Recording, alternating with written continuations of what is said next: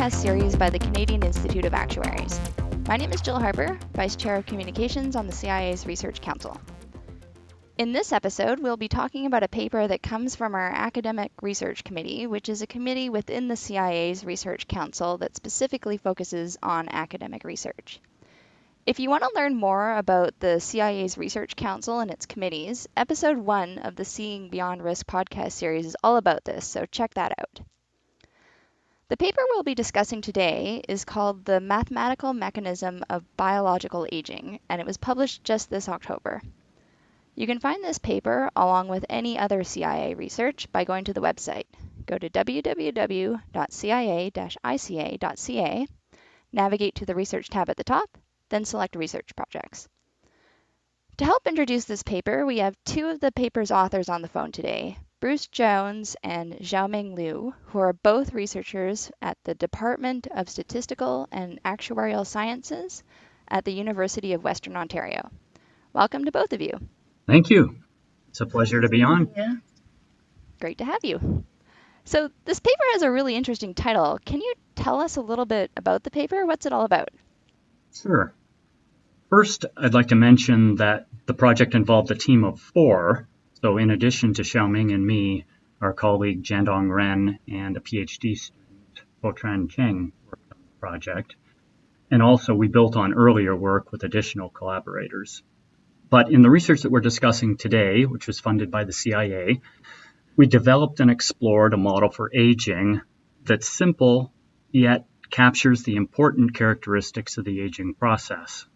So specifically, the fact that aging is progressive and irreversible, that there's randomness and therefore person-to-person differences in aging. And our model separates and explicitly models both aging and mortality. Some mortality models are derived from aging principles, but they don't actually model aging. The simplicity of our model in terms of the number of parameters and their interpretability facilitates calibration of the model, and the fact that our model is a member of a very nice class of stochastic processes makes calculations easy for a wide variety of applications. For example, we can easily calculate expected present values needed for insurance premiums and reserves. Also, the randomness associated with our model allows one to capture things like mortality selection and to analyze the impact of anti-selection, this kind of thing. I hope this gives a bit of an idea of what the project is about. Definitely, and I'm disappointed to hear it's irreversible. So what motivated you to do this research project? I'm happy to talk about that. Basically, it's the curiosity of wanting to understand the process that leads to the inevitable death to lives. We have heard about theories of biological clock that might determine the range of human beings' lifespans. Everyone agrees that aging and mortality are closely related. But so far, we don't have a good mathematical model that connects aging with mortality. The idea of developing a model to formalize a quantitative relationship between aging and mortality started from one of my PhD research projects, roughly from 2003, when I studied at the University of Toronto. In the paper, Markov Aging Process and Phase-type Law of Mortality, written with my former supervisor Xiaodong Lin, proposed a Markovian stochastic approach to describe the progressive biological changes that human beings experience with aging. Under that framework, we associate a mortality pattern with the underlying aging process. This is different from the most mortality models, where mortality is expressed as a function of chronological age, but our model expresses mortality as a function of biological age. Our proposed model can fit the observed data very well. More importantly, this model allows us to measure the differences from individual to individual in terms of where they are in this aging process.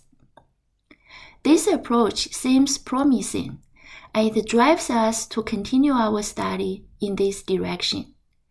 In our current paper, The Mathematical Mechanism of Biological Aging, we wanted to make this Markovian approach easier to implement with the data.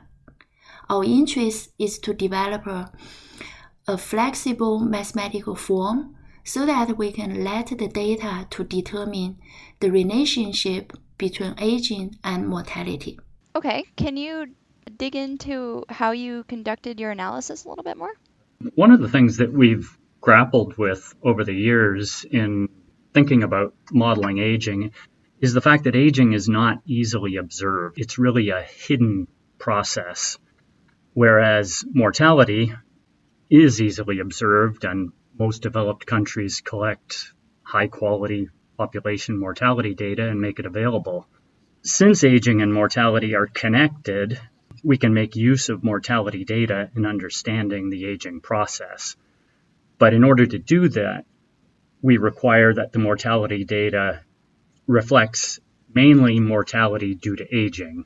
So for our analysis, we chose data on the female residents of a retirement community, and we thought this was quite suitable because it provided information on a very homogeneous population.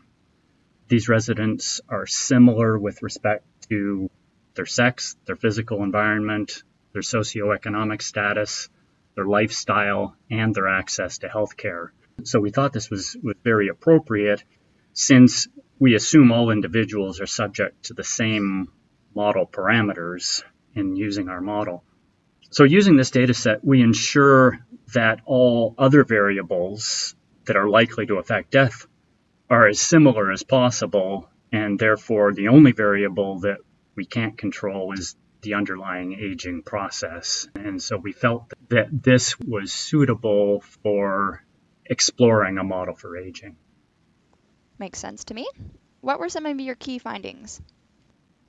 We have many detailed contributions in the paper, but here we want to talk about 3 important contributions.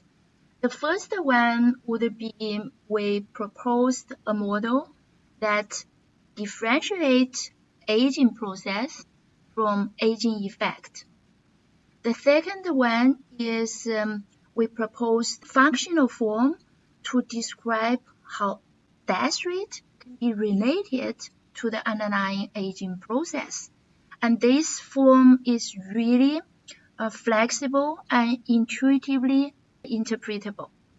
And the third one is our model allow us to define a physiological age index, which has a similar scale as our calendar age, but can be used to reflect individual health status.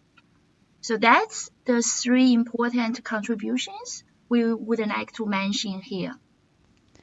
So is this physiological age index that you mentioned, is that the same thing as what you're calling biological aging? We use the 2 terms interchangeably. Okay, makes sense. Were there any interesting challenges that you encountered while you were working on the project? Yeah, there are some interesting challenges. And the first, as Bruce has mentioned before, that aging is not easily observed. I normally say aging is not directly observed because in the literature we find that aging is often defined through aging effect. For example, people would mention that mortality rate will increase with ages. And that is to say, along with aging, people become vulnerable and so their death rate increased.